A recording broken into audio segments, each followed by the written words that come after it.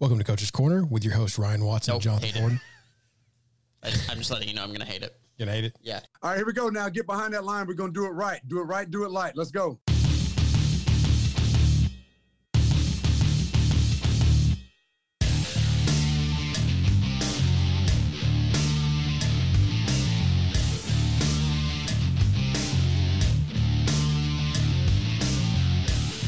Welcome in after week one. This is the Coach's Corner with your host, Ryan Watson and Jonathan Bourne, brought to you by Broadway Sports Media.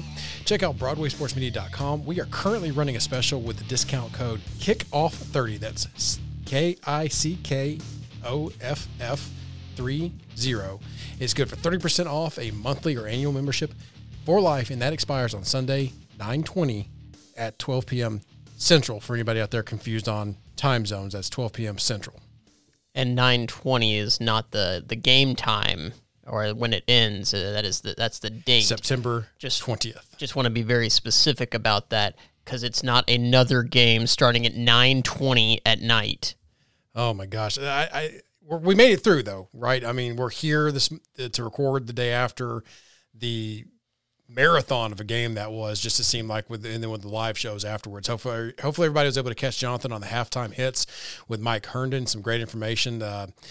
Y'all hit on trying to stop Fant, and that seemed to come true. So that was good. The coaches were obviously listening to it through the live stream. And then afterwards, Mr. Lebowski, Mike Gillum ran us through the Sunday night roundtable on a Monday. So look for that after every game. Halftime, we're going to do the halftime hits, and then we're going to do the Sunday night roundtable after the games, right after the game. So it'll be a little live streaming. Get the Broadway crew. We'll have some just some open discussions. We'll rotate members, so you'll see some of your favorites that write some of your favorite articles out there. So stay tuned for that. But on to this first game, Titans at Denver. Jonathan, we were way off on our predictions. Yeah, I mean, it was one of those things that, and I talked about it at the halftime show yesterday or last night, this morning. It all kind of blends together at this point. That first quarter was just sloppy. It's unfortunate. As a coach, you'd have to hope that coming out, you're the more mature team. You can get that big lead on them. In a perfect world, you're going to come out there, get a lead, make Drew Lock drive it down the field on you. They came into that game, and it was very sloppy. They definitely looked like a team that was playing their first preseason game. And you look at the games that happened throughout this first week, and there were a lot of teams that didn't seem to have that rust. So it raises some questions as to kind of what the issues were. But look, and we're going to get a little more in depth on the game, but ultimately, good teams have bad games and still find a way to win. Mm-hmm. Which is what they did. Right. So we can talk a little bit more about how they ended up winning it, but it was a sloppy game. It wasn't super pretty, but there were a lot of things going against them. Yeah, as I said last night in the roundtable, this is a game that in Titans teams in the past would find a way to lose. So I think that's the important part here. You get frustrated from the missed kicks. We'll get all that. But it's easy to get that frustrated, but you have to come away thinking, and I saw the headlines where it was more that the national media, and this is why Broadway exists, because the national media spin was the talented Broncos team let one slip away. I never really got the feeling that game that the Broncos were the better team. I got the feeling that the Titans were the more gassed team and that they were thin in some spots, but they had the advantage in some areas. Some they didn't, but they moved the ball at ease at times through the passing game. Run game was a little harder to come by, and that's kind of where I want to start, is just to go over the stats. And I agree with you on the preseason. I'm going to let that lie. That was a great point. And some of our past shows, we pointed out that could be a problem for some teams. We'll see if that carries over into week two for the matchup next week versus the Jaguars at Nissan Stadium. We'll get to more in that in just a little bit as well. But some of the stats, the big surprise, well, unless you're Mike Herndon, I think he called this one.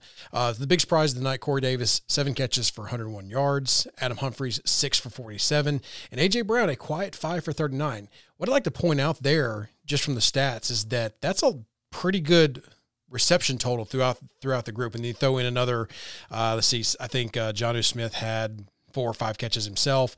I don't have the radio, I apologize, but I know he had 7 or 8 targets. And all 4 of those guys had 7 or 8 targets. So Tannehill was spreading the ball around, looking for a lot of people.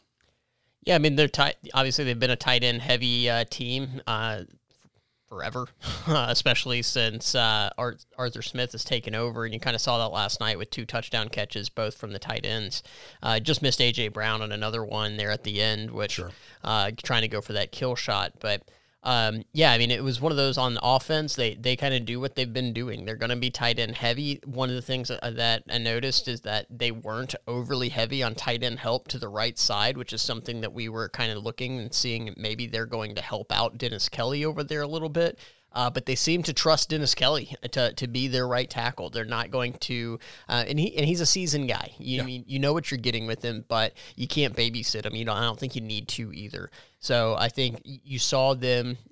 They like to run left. They ran right. They didn't have a ton of success going outside. And you can talk about that a little bit as well with a little more detail. But as far as the offense, what they were trying to do was consistent from last year. And and that's what you hope to see. Balanced in a way. What I mean by that was, you had 31 rushes from Derrick Henry. And, oh, by the way, he was your back of the night. For the night. There was no backup there. Evans, I don't even know if he made the trip. He was injured, scratched before the game. So, it's just one of those things. He had 31 carries, a tough 116 yards. I remember looking at the box score afterwards going, dang, he got 116 yards? Because it just never felt like he could get loose. But he was constantly getting 3-4 yards, 2 tough yards. And honestly, you're going to have some games like that in the NFL, and you, as a coach, give me those 3 or 4 yards. Set me up in those manageable situations. Make Arthur Smith's job. And that's the thing I don't ever really remember too much during the night. Too many 3rd and 15s, 3rd and 12s, behind the sticks type plays.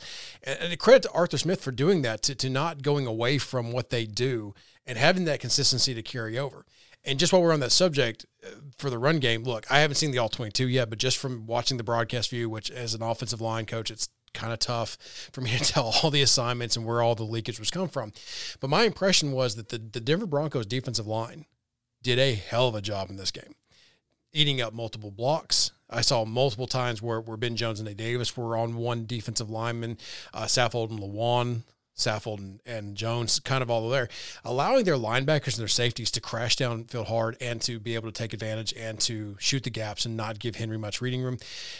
I saw a couple things online where it said Henry looked like he was tentative. He was tentative because linebackers were jumping in his face. And he was trying to make plays still, and he was still looking for a way to get a positive yards, which he did, I would say, the majority of the runs. So kudos to the Denver Broncos defensive line. Without me looking at the film from the end zone perspective, I would say that they played assignment football. They did what they were supposed to, and not for nothing, Jarrell Casey had himself a hell of a game. Yeah, and a lot of times you did see Derrick Henry one-on-one with a linebacker or a safety, something like that, and that means your defensive line generally is doing their job. They're eating up those blocks. The Titans weren't able to really get to those second-level blocks very consistently, for sure, which is the reason that you're getting those, 3 yards in a cloud of dust kind of thing.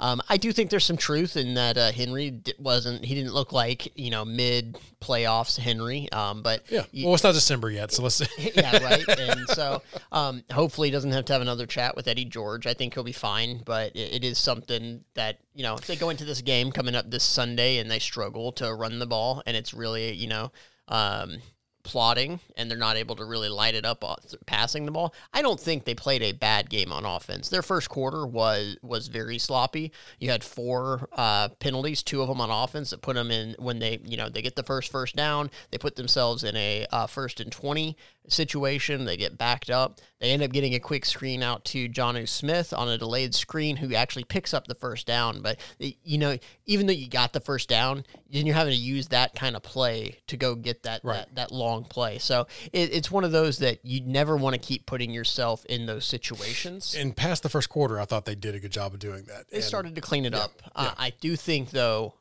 all around, and we haven't talked about the defense yet, we'll get there. All around, that the Titans were gassed. There's no doubt about that, and that's a combination of, yes, it's the first game. You can only simulate so much to be game ready, and that altitude is not a joke. It very much is an issue. So it's one of those that I do think there's some strategy in how they went into this game that begs some questions, especially defensively, about the personnel that they had available and were going to go with, knowing that that was going to be an issue for the conditioning. But overall, it was good that they were able to hold on, and not only hold on, but they really kind of pulled out the win and came up with the big plays at the end. That's what it really comes down to, because they were in trouble early.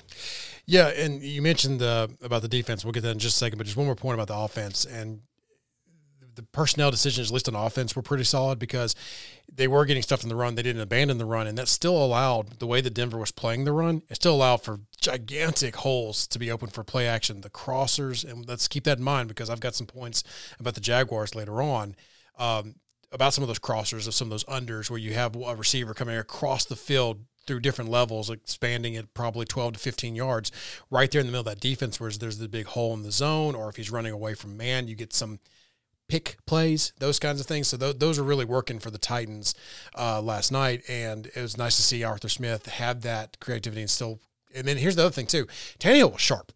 I know he didn't have like this massive 300, 400-yard game, but his throws were sharp. They were on point. I think I saw maybe three there was that bad interception that got wiped out from a penalty, a personal foul, I believe, and there was a couple that were just off target a little bit, like the A.J. Brown towards the end of the game. So maybe 4, 5 total that were just horrible throws. Everything else seemed to be right on point, right on schedule, and had zip on it. So, again, this is what you have this year in this offense and why I'm looking forward to it and why I'm looking forward to the way Arthur Smith is calling these plays. And Adam Humphries being involved, that's a very good sign because the people were hot on Khalif Raymond. I was like, God, I hope not, because that means Adam Humphries is also going to disappear again. I don't want that because that's a solid number 3 receiver if you can get him going. Yeah, I mean, you look at Adam Humphries did what you expect him to do. Sure. He knows where to get. He knows where to find the holes in the zone and get the yards. And so when you look at Khalif Raymond, and you talk about Ryan Tannehill, his bad passes, his most inaccurate passes were pretty much all to Khalif Raymond. Sure. And that is some on Tannehill, some on Khalif Raymond as a smaller target. They were tough catches that Tannehill could have made it a lot easier on him. And then you have the interception, which, again, we haven't been able to get to the all 22 yet. Hopefully the NFL will have released it hostage by the time that this or all actually the playbooks releases. are going to be out there if you've seen that. Absolutely. So it's one of those. That interception actually looked like it was a miscommunication of some sort. And with somebody like Khalif Raymond, who's a speedster, anytime that a play is longer developing, you finish your route, you kind of go into a little bit of a scramble drill. Mm-hmm. And so a lot of time, it looked like Tannehill thought that he was going to be coming back to the ball, and it looked like Khalif Raymond took off up the field. Sure. Again, haven't seen the all-22 on that, but anytime you see a ball that far off from the receiver, something's up. Something generally went wrong, or the ball got tipped or got hit as he was throwing, and that wasn't the case here. So definitely looked like there was some miscommunication with Khalif Raymond, and I know he's gotten a lot of press, a lot of pub coming out of this training camp. But not a great night for him. No, but I do think your top receivers did what the top receivers are supposed to do. It was interesting to see how they go to those deep crossers off of play action. They're a super play action heavy team. They use motion a lot to get these linebackers and safeties to declare where they're going to be going.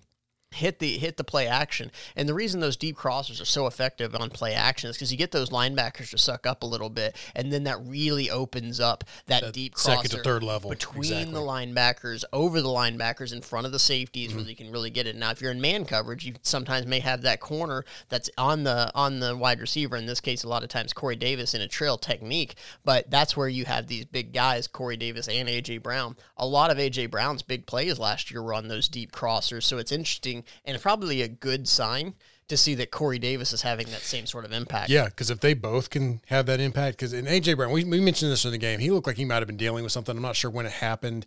So that's something to keep an eye on. And maybe the altitude was affecting him a little bit. Well, and look, A.J. Brown, we talk about how the dude's built. He's built like a running back. He's a big dude. Yep. And so, I mean, he's not built like a marathon still had 5 runner. catches. I mean, he still contributed all in the second half, but, or mostly in the second half. Yeah, but having that second gear and that altitude for a guy his size, it looked like, I don't want to say, there's been no reports of him being injured of any kind. Looks like he may have gotten his breath knocked out of him at one point in the game, but he definitely looked like he was being impacted in some form or fashion. And boy, if you've never landed on a football like that, your chest hits football and your football hits ground, that's a tough. You need a minute. So I've had that, not exactly that, but landing on people, it's an oof moment. So glad he was okay. Glad relatively injury-free coming out of the game for everybody. A couple big plays on offense before we move on defense. I got to just talk about the first touchdown to Michael Pruitt.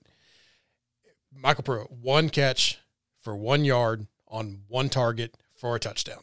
That's a heck of a stat line, baby. But that play, it was play action again.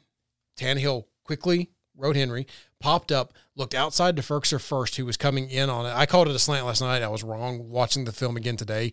It was more of a end cut. He stepped on the smaller corner's toes and tried to cut in, but the corner played it really nice. There was a arrow or an out route, a swing route coming behind it that sucked up the linebacker or that overhang safety that really opened up that hole there to be able to put a dart on the outside of Michael's shoulder. And again, Tannehill was quick, he was decisive, and he threw a dart in there. And I am so super proud of Michael Pruitt for making that catch because it was tough.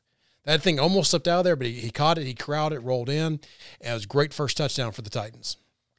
Yeah, I mean, it was, again, you always like to see those guys, and Mike Vrabel, by throwing the ball to some offensive tackles last year, he seems to reward guys that go in and do their job. And Michael Pruitt, he got the 1 catch for a touchdown, but he was in the game as a blocker. Yeah, he's a workhorse. So, and that's what he does. So to see a guy like that get rewarded is always nice to see. And once again, we talked about it in one of our other podcasts, players respond to those kinds of things. It goes back to why players love playing for certain coaches. That's a reason that they like playing for Mike Vrabel. Yep. And the second touchdown to Jonnu Smith, that play was just, it was a thing of beauty. Again, you had the play action, you had the motion, you had the defense guessing all the way around. Then you had this crosser coming from the other side, Jonnu Smith being able to build levels and catch it in the back corner of the end zone back in that area, wide open. It was just a great play design by the Titans on 4th and 1 when everybody and their brother probably thought that they were handing off to Derrick Henry try to convert on 4th and 1 or 4th and goal from the 1. Well, and that's one of those where when you have the personality of the Titans and you run the ball the way that they do, a defense almost has to sell out to try and get that stop. So to have that ability, and that's one of the reasons, and we'll talk about again the defense here in just a moment about their goal line stand. The Titans are unique in their ability, in how they're built, so they have that personality. Everywhere they're at on the field, they have that same goal line personality where they want to pound the ball. Not every team's like that, and so whenever they get down there, teams aren't built to sell out and also still be able to go adjust and go stop the pass and whatnot. So most teams at that point, you're selling out to stop the run, and it's almost like a 50-50 gamble that you're playing because that's super tough. Oh, 100% super tough. So let's move on to the defense because I've got to be honest with you, the defense, especially early in the second half, were the stars of the night. They looked gassed at times in this game. They for lack of a better term, they nutted up. It was a grit game. It was a grimy game, as some of the guys like to say. A lot of the guys who stayed on the field, mind you, were really toughed it out. And they came into the game with only 3 outside linebackers. So you knew it was going to be a tough night. And I think that our colleague, again, Mike Herndon's article, he predicted 60% for Jadeveon Clowney. It was 80%, whatever it was. He was in there almost the entire game. He was gassed. Landry was gassed. Landry came up with some big plays late. So, I mean, you had guys still going. But as I mentioned, the guys on the field, what I'm alluding to there is that Rashaan Evans loses his composure in the first quarter and throws a punch on Jake Butt and gets his butt ejected from the game.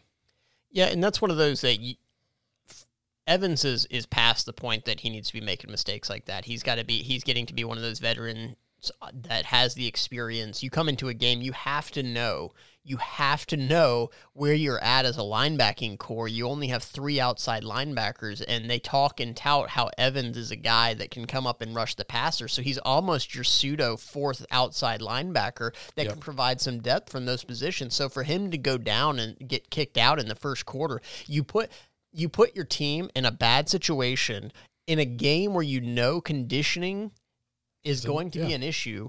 So it's just compounded something. If there was ever a time, that was a terrible time to have that kind of an issue. Now, technically the NFL could look at him to, possibly have a longer suspension. The fact that it happened in the first quarter is probably a little bit of a blessing for the Titans because there's kind of time served already. So You're kind of in a position that it's probably unlikely that they're going to suspend him, but just a bad play to put your team behind the 8 ball right there. Yeah, stick with this just for a second because I I got what you were saying there, but I really want to hammer something for the listeners here to tell. Not only did he put the Titans in a bind from his main position, but you've got to think this coaching staff was going to use him as that emergency / roll-in outside linebacker to help rush, right? I mean, as a coach, when you see your starter guy, not only your starter guy go down, now you start going through what kind of thought process do you go through as a coach, knowing that your starter's going down and also knowing what you possibly have for him game plan-wise in other areas? Yeah, I mean, and they've talked about Evans' ability to come up and rush. So putting him on the edge, they talk with the versatility that they can show on defense. Having Evans in there, you can maybe bring in a David Long to play a true inside linebacker, or a Compton, who was the first guy off the bench when Evans went down. He gets some snaps in that defense because you need Evans to go play outside a little bit to help build that rotation. When you only have 3 active outside linebackers, one of which just signed a couple days ago, he's been training, but that's fine. We all know how training in one situation versus game ready, then that it just really hampers what you can do as a coaching staff. And that's a guy that you probably didn't expect. I kind of consider it, yes, they lose him at inside linebacker, but it really was losing one of their outside linebackers for the rotation. They're already thin. Yep. And you got to think watching that game too, as coaching scheme goes, that that some of those late runs, some of that, especially that last touchdown from Melvin Gordon, that is Rashaan Evans' specialty, to undercut and be able to blow that up. You got to think he would have made a difference on some of those plays. I'm not saying they wouldn't have scored. I'm not saying anything about the flow of the game, because what happened. It could have changed depending on all that. But you got to think he would have made differences in the game, because he's too good of a player, regardless of his faults. He's too good of a player not to make a difference in the game, especially in the run game. So he was definitely missed. But as a whole for the defense, we talked about they were gassed. We talked about the grit. We talked about the grind there. We talked about Byard coming up with his first forced fumble of his career, which was kind of a surprise. When I saw that tweet, I was like, wait, really? Because he's such a ball hawk, you expect you get all the interceptions, but then that's his first forced fumble. I was like, okay. And if you go back and watch the play, this is coaching at its finest. He goes in with that upfield hand, I guess I'm going to call it, as he comes in, and it goes straight for the football, and it has this little punch, grip, rip motion, and he was able to get enough on it, pull it out to where it starts to teeter out of Melvin Gordon, and when he spins him down, that ball just pops free, bounced around a little bit. You had a great comment afterwards. If they didn't get it, you were going to throw something against the wall. Well, you see 3 Titans go for it, and they all are fighting. They're the only 3 on the ground. Fighting each other. They're fighting each other for the ball. The ball was missed, and then it was Simmons and one of the Broncos offensive linemen whose name escapes me, and it was a whole lot closer to not getting that fumble back than it probably should have been. And that's the thing. Once fumbles are out, you always talk about, how many fumble recoveries did they have? Yeah, because fumbles, once they're out, are just kind of luck. You don't know how the ball's going to bounce. Is it going to bounce to the right player or to the wrong player? So you kind of saw it on that play. I was kind of saying that mostly in jest, but as far as the play in and of itself and where they were at in the game, they were in a situation that if the Broncos drive there and get points, then the game flow really starts to change. So to come up with that play when they did, to give themselves a chance right there, because I think that's when they went down to tie the game, is that it really gave them, it flipped the script. Sure. Or re-leveled the script is probably the way. We always talk about holding serve. And you kind of look at a game, teams are going to score. And so the Broncos are getting the ball back in the second half. So you can't put yourself behind the 8 ball. You're not the Chiefs. You can't play catch-up ball with this team the way they're built. So that they had to hold serve, to use your term, to go down there and score. So that turnover was huge, and more than just a turnover stance, I think, is what you're saying. And I agree 100%. Yeah, the timing of it was crucial. So huge turnover to make the plays. And, from a coaching standpoint, you talk about winning that turnover battle. Yep. I mean, they get the fumble. The Titans have a interception that gets ruled, taken away by a penalty. Now, the Titans also dropped 2 interceptions, so that helps. But yeah. It was one of those, defensively, that play was just huge for the entire game. Yeah, and there's a very big moment in the game. And just to kind of stick with a few other big moments before we move on to the duds of the game, because we've got some big ones. We've kind of covered one of them, but anyway, you mentioned Simmons there, getting the fumble recovery. Simmons was a monster. Simmons had a little quip at Jerry Jeudy. If you go check out Titans Film Room Twitter, I think he was able to pull the video for that, about the little comment to tell Jeudy to please remove yourself from the field, sir. This is about as much as I'm going to go into it. But Simmons was a monster. He is a beast on the inside. I love that he was wearing the red sleeve because, it's so hard to find him on the field, right? I'm Yeah, joking. he can blend in. So, but the reason I bring him up as a monster because there was this. It is kind of funny. The last time that this goal line stand was of this magnitude and of this reminded me of last year versus the Chargers. And who was the running back for the Chargers? Anybody? I think it's Melvin Gordon? Belvin Jordan. Melvin Gordon. And so now he's back with he's on the Broncos, and they have another goal line stand, the Titans. So it's a bunch of big plays there. Simmons makes a great tackle where he literally bear hugs the runner, and they can't, and to not allow him to reach across the goal line, picks him up off the ground and then falls down backwards with him. Not a personal foul. You see too many guys like trying to do the WWE thing and body slam him back. He literally just picks him up and says, "You're not going anywhere." He's just a beast, man. Yeah, I mean, you traded away a Jarrell Casey. You traded away a guy of that caliber. So to do that you better get that kind of guy, that kind of step up from a guy like Simmons. You took him in the first round when he was injured. So to do that, he totally came through in the first game. And I think they had several players, especially on defense, that came through and lived up to the task. For sure. That Simmons play was just one of them. The Titans looked gassed at that point in time, so I was like, there's no way. I mean, they're going to roll through here. But credit to the defensive line, credit to the coaching staff to be able to have their guys ready and to make those plays because you had Simmons picking up Lindsey and pulling him back, not allowing him to reach the goal line like we discussed. You had a Landry pressure that prevented a TD pass right there in the back of the end zone, which was huge. And then you had Zubnar with a big stop on Gordon there at the game, and then Simmons fighting off a block. Simmons again fighting off a block to smother Jake Butt on a little cute. Denver got a little too cute on that fourth down for my taste, to be honest with you, but thankfully did. If it works, they look like geniuses. They did basically rolled Minshew out. They had a flat route for him to go. He had the run option, but it was a called pitch all the way. He's got that tight end undercutting him that he can just kind of pitch it to, because if it's a fumble, there's not a fumble. Well, it's a fourth down, so it doesn't really matter. Don't know if I'm going to that point. But he caught it. Simmons was right there to read it and swallow it up and turn over for the Titans. My co-host getting a little anxious there to talk about the game coming up and drop in Gardner Minshew's name. Oh, I'm sorry. So, my bad. Yeah, my bad. Drew Lock. Drew Lock. Yeah. Who, by the way, I thought motion rolling out. Sorry, I went right to Minshew after my breakdown. I apologize. So that's one of the. And by the way, I think Drew Lock played a pretty good game. So for a guy there were lots of rumors in the draft last year that the Titans may have had interest in, thought played very well for a young quarterback. I mean, he made some errors. He doesn't suck. But his skill players, frankly, Jerry Jeudy, two big drops. Two big drops. Those are game-changing drops too in those situations. Yeah. Well, and one thing we talked about last week is that talking about the impact rookies can have coming into this game. It's their very first game, so it's not just whenever you look at the veterans. At least they've been on the field before. So you're talking about guys coming into their very first NFL game and having no preseason, no real conditioning. That's the guys that having no preseason can really impact. So, I mean, you talk about on the Titans defense, probably the biggest surprise to me was the amount of playing time that you saw from a Chris Jackson, a seventh-round draft pick who played 60% of the snaps. So, I mean, you're talking about a guy who plays over Amani Hooker in the slot. That's probably the biggest surprise to me. And then also playing over your second-round draft pick and Christian Fulton. Now, given Christian Fulton missed some time in camp, but at the same time, one thing I did see that whenever Jonathan Joseph went down, Christian Fulton did play outside, which is where I thought he should be playing in the first place. That's where he's probably most comfortable with no action. He may move inside and move around a little bit, and it was injuries that caused it. But I'm telling you that makes things easier for a guy like that. I think to your point too, did you hear his name called a whole lot? Fulton? No.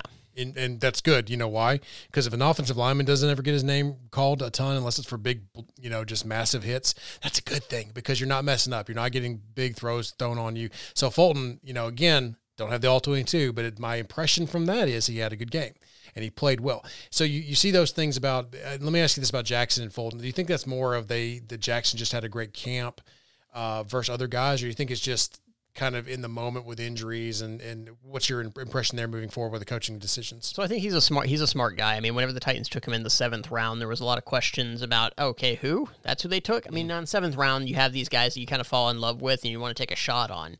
But they've liked the dude even through the draft process about how he would fit in with this team. So reports are he's a smart guy that has picked up the defense. Now, if you look at PFF grades, which aren't everything, he had a terrible game. However, you're throwing a dude into the fire to go against an NFL team. You know there's going to be lumps with it, so you're only going to – that's the thing. This should be the bottom for him, which is unusual. A lot of times this is their 5th game playing, and they're going to get a lot of time in the preseason. So a lot of times they've already got some tread on their tires. Not in this case. So you're starting off very fresh. Unless I'm missing something, PFF must have some amazing access to all 22 to be able to grade the corners and the safeties accurately is all I'm going to say. Yep. So, I mean, there were definitely some plays where he was getting smoked by Jerry Jeudy, and I'm not going to get into, missed plays here or there because, yeah, they were big drops by Jeudy. One of them may have gone for a touchdown. He had a lot of space, and when he dropped it, but there were missed plays all around in this game. I mean, you talk about just kind of that warrior mentality. Harold Landry playing 97% of the snaps. And then we talked about Clowney a little bit. Clowney playing 80% of the snaps. So I was right. Okay, cool. Exactly. You just knew that. And so you talk about these guys playing that much. And I think one thing you saw with Clowney, he definitely is familiar with the defense, but he's not exactly a master class yet. Right. They primarily lined him up at a standard outside linebacker or an edge position. Much more with it. They mixed it up a little bit where he was getting some inside rushes. Had one really strong rush on Dalton Reisner coming inside through the A gap, which is probably their best lineman, to be honest with you. Yeah, and so Clowney was every bit as advertised. That's been I'm happy. That's been just hit ad nauseum. So you definitely saw they didn't seem that they were quite as multiple in the front as they typically are. They didn't try to manufacture pressure quite as much, and it's probably something to do with not having quite as much rotation, just letting them line up and play. Yeah. There were a couple times where Clowney got sucked inside, chasing down the backside of a play, and that's, again, you don't have a ton of reps through camp, so it's one of those, like, I'm sure when it happened, it was like, right, that's how you're supposed to play it, because I think he just kind of showed up and played, which... Not a bad performance, all things considered. And you got to think here. The coaching staff is going to look forward to another week with him, another week at home, not in the mile high altitude, and be able to increase his usage. And I don't mean like increase percent wise, but increase like his creativity of where they're going to bring him from and how he's going to react, and him knowing more of the plays are going to allow that. So you just give him another week in the meetings. What did he have? 3 practices, 2 practices, whatever it was. I mean, I know the guy's a gamer, but. Lower expectations a little bit, but now I'm looking forward to another week, looking forward to the Jags. But before we go on, it looks like you have one more thing to say, but I want to talk about one more big moment in the game. But what did you have to finish up on Clowney? Well, not even Clowney, just overall defensively. One thing I did like is they didn't do a ton of their 2-man rushes that they did. You saw it once or twice. The Titans kind of fell into a habit of that last year, especially where they'd rush 2, drop 9 guys into coverage. But what ends up happening is you're not getting that pass rush, and somebody's going to get open. Sure. I'm okay with it against certain young quarterbacks, especially mobile young quarterbacks, because time gets in their head, and they'll run themselves into pressure is what tends to happen. Remember that for later. Yeah, Locke is not that kind of guy. He will find time in there. He will move around some, so I'm glad that they didn't do that because I do think that was something that kind of plagued him a little bit last year. For sure. So last big moment I talk about before we get on to our duds and then we get on to the Jags. Last drive, game-winning drive, starting from your own 10-yard line. And tweets after the game, I always love to hear little interactions between the players and the coaches after the game. Tannehill talking to the guys, one play at a time, guys.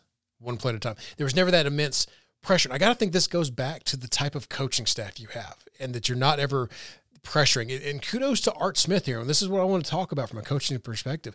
They were balanced. They were calm. They got out to the 46-yard line, 50-yard line midfield in a hurry. They cut the field in half quickly. And then once you get there, you have time to make sure that Denver has no to little time left after you attempt a field goal.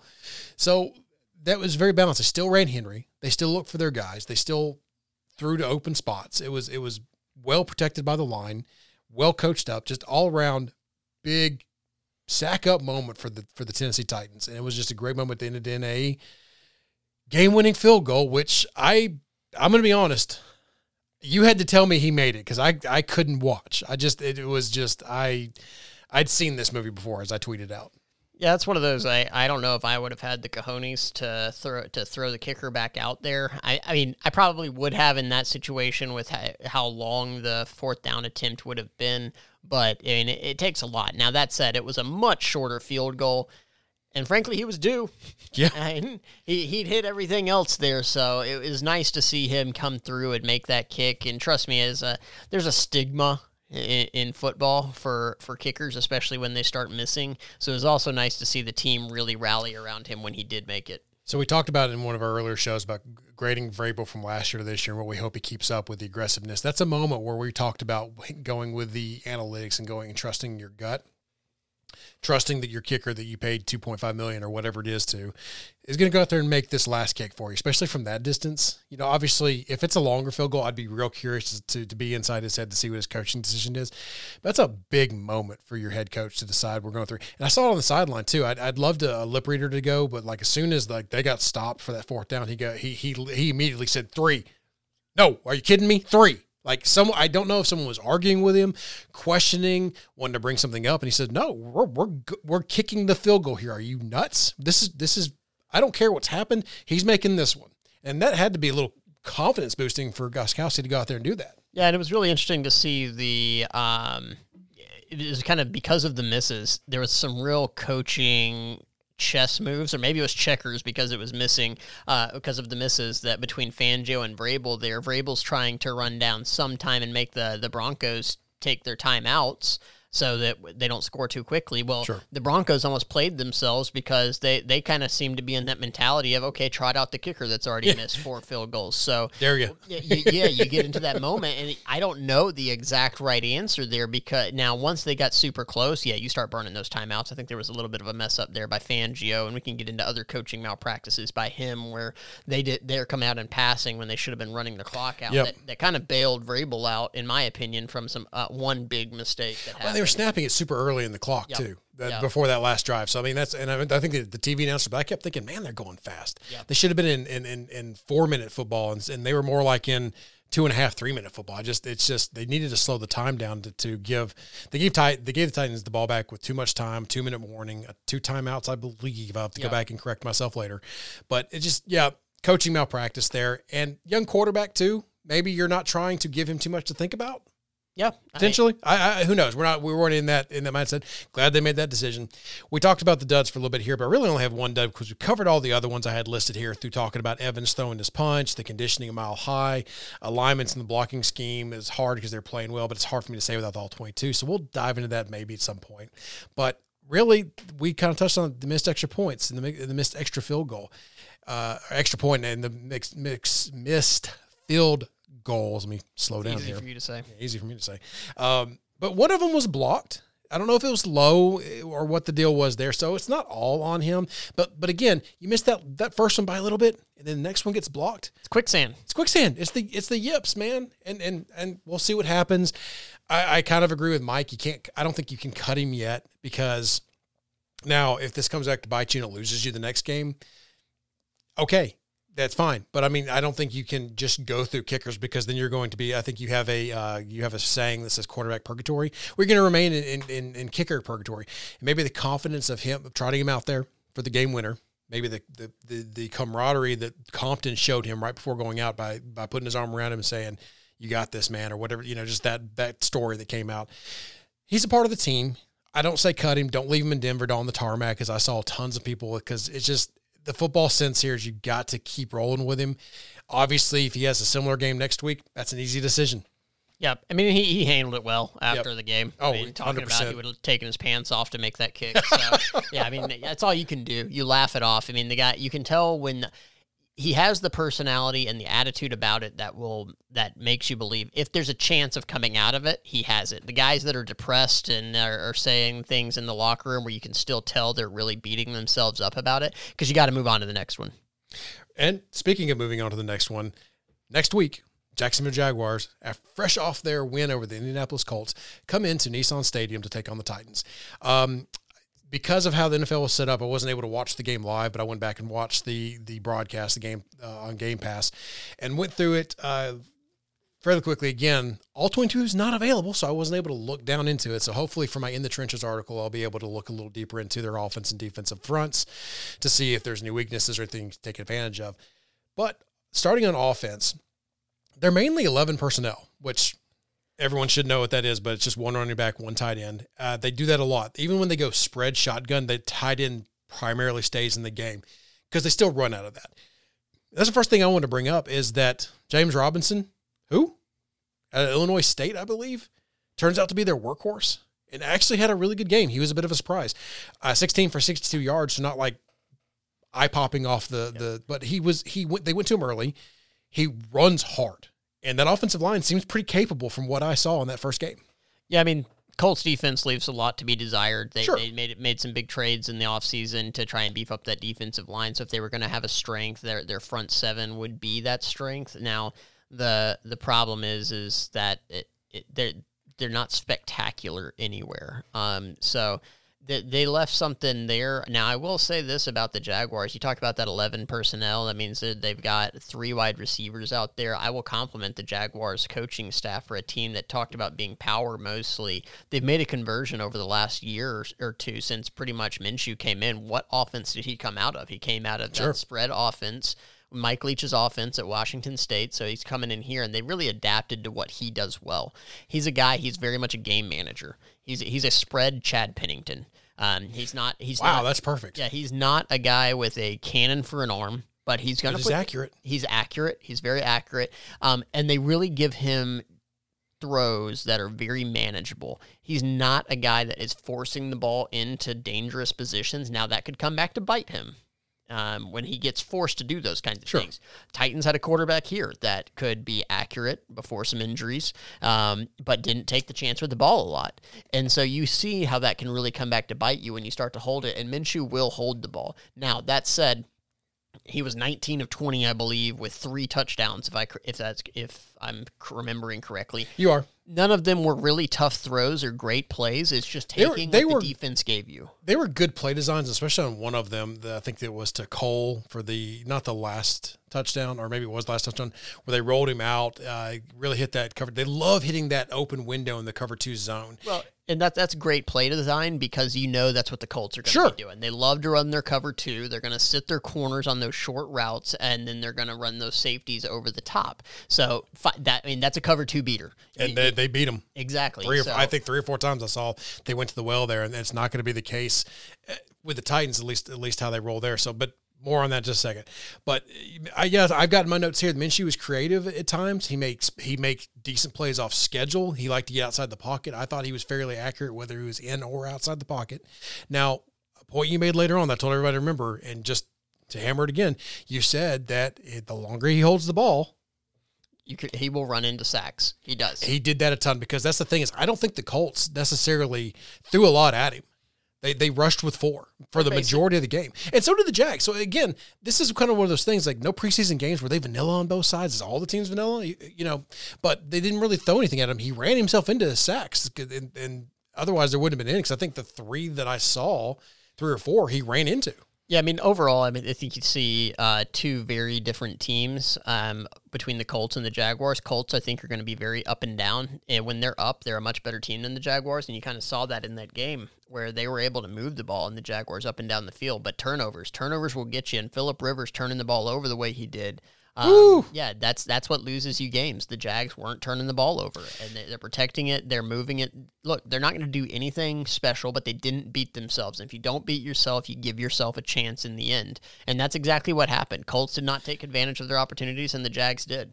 Watching that game, and I kept asking myself, how did the Colts lose this game? And then at the end, when I saw the third interception, okay, that's how. Because Rivers just played chuck it up and pray, basically. But the Jaguars, just to keep in mind, too, they do have a decent young core of receivers between Shenault, Cole, and Chark.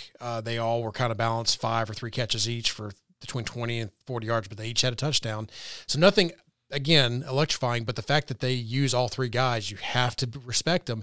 I've seen a lot of things, it's the Jags, it's going to be easy. No, you got to respect these guys because I think that they're just smart enough on the coach's side for the offense and just capable enough that if you make mistakes, you play loose football, they're going to take advantage of it. Well, and Shenault is a guy that they've talked about using in very creative ways. They'll use him as an offensive weapon to move him around, play some running back, play that slot receiver, play outside. So he can hurt you in a couple different ways. So they do have a dangerous young core. That said, once again, business decision. There were other factors going against you in Denver with the altitude, the environment, the late start time. You don't have those this time. You have a short week, but again, the Jaguars are pretty openly not trying. I mean, the players that are there are trying as hard as they can. I fully believe that. Yeah. That said, you are an immensely more talented team than the Jaguars. Again, business trip. You got to take care of business. That exactly. Don't play down. Play you. Do you. So on defense, just real quick, mostly saw 4-3, 4-2 nickel. They do get in some three-man fronts and dime situations. They love to go over-under versus tight ends, especially double tight ends look. So you're going to see a lot of that over-under front where they have the four-down linemen. They slide them over, and they have the three technique on the backside. They roll the linebacker up on top of the tight end or on top of one of the tight ends so they can kind of cover up their gaps there. So I expect to see a lot of that versus the Titans. They were more into a 4-2, 4-3 type of defense against the Colts based on personnel. But when the Colts rolled Doyle out there into some bigger sets, I think that's what you're going to see from them. Interior D-line got pushed around a bit in my impression. They were more like reading and pushing and kind of playing with their hands, pushing on the offensive line instead of attacking them. So we'll see if that carries over into the Titans. If it does, I think the Titans are going to have a major advantage there. As much as I think the Jags' offensive line was above average, I thought their defensive line was rather poor across the board. Yeah, and I think this is where, I mean, if you can get a guy like Vic Beasley back this week, I think that's something that could really help to turn it loose and go after Minshew, make him make some decisions he doesn't want to, or he will hold the ball and give you the chance for some sacks. That's one thing I think Drew Lock did a good job of, getting the ball out mostly. Minshew will hold it. And so I think there's going to be opportunities for sacks on the defensive side. I don't know if he's going to give you too many opportunities to make interceptions, but if you do, you got to take advantage of those. You can't have the dropped interceptions. Especially if they're tipped or something and you get a gift. Yeah, but ultimately, Titans offense should be able to win this game.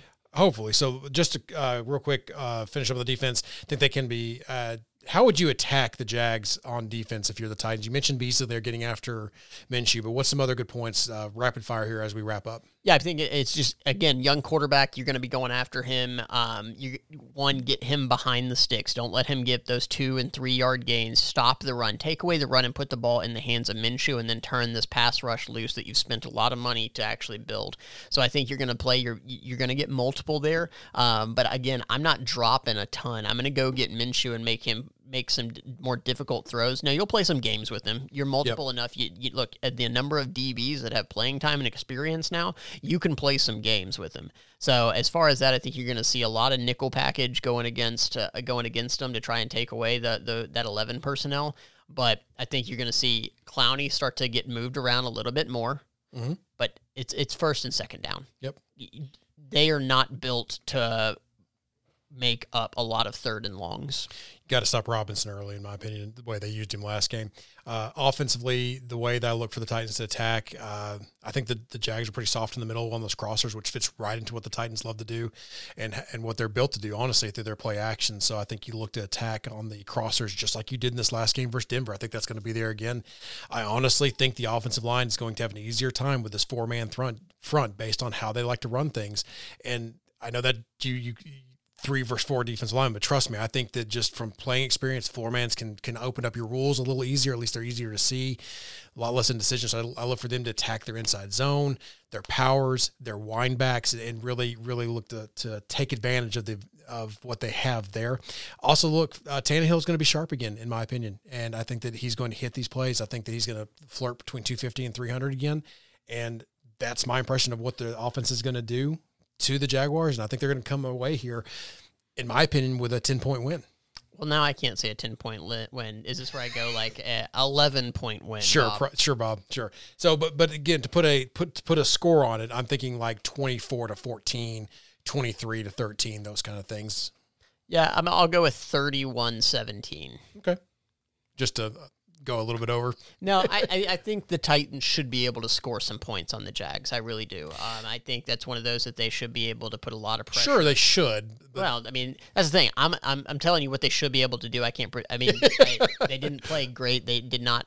But I believe that the factors in Denver played a bigger role in the Titans' performance. Sure. So I think it's all uphill. And please look to convert and do not rely on that kicking game just in case.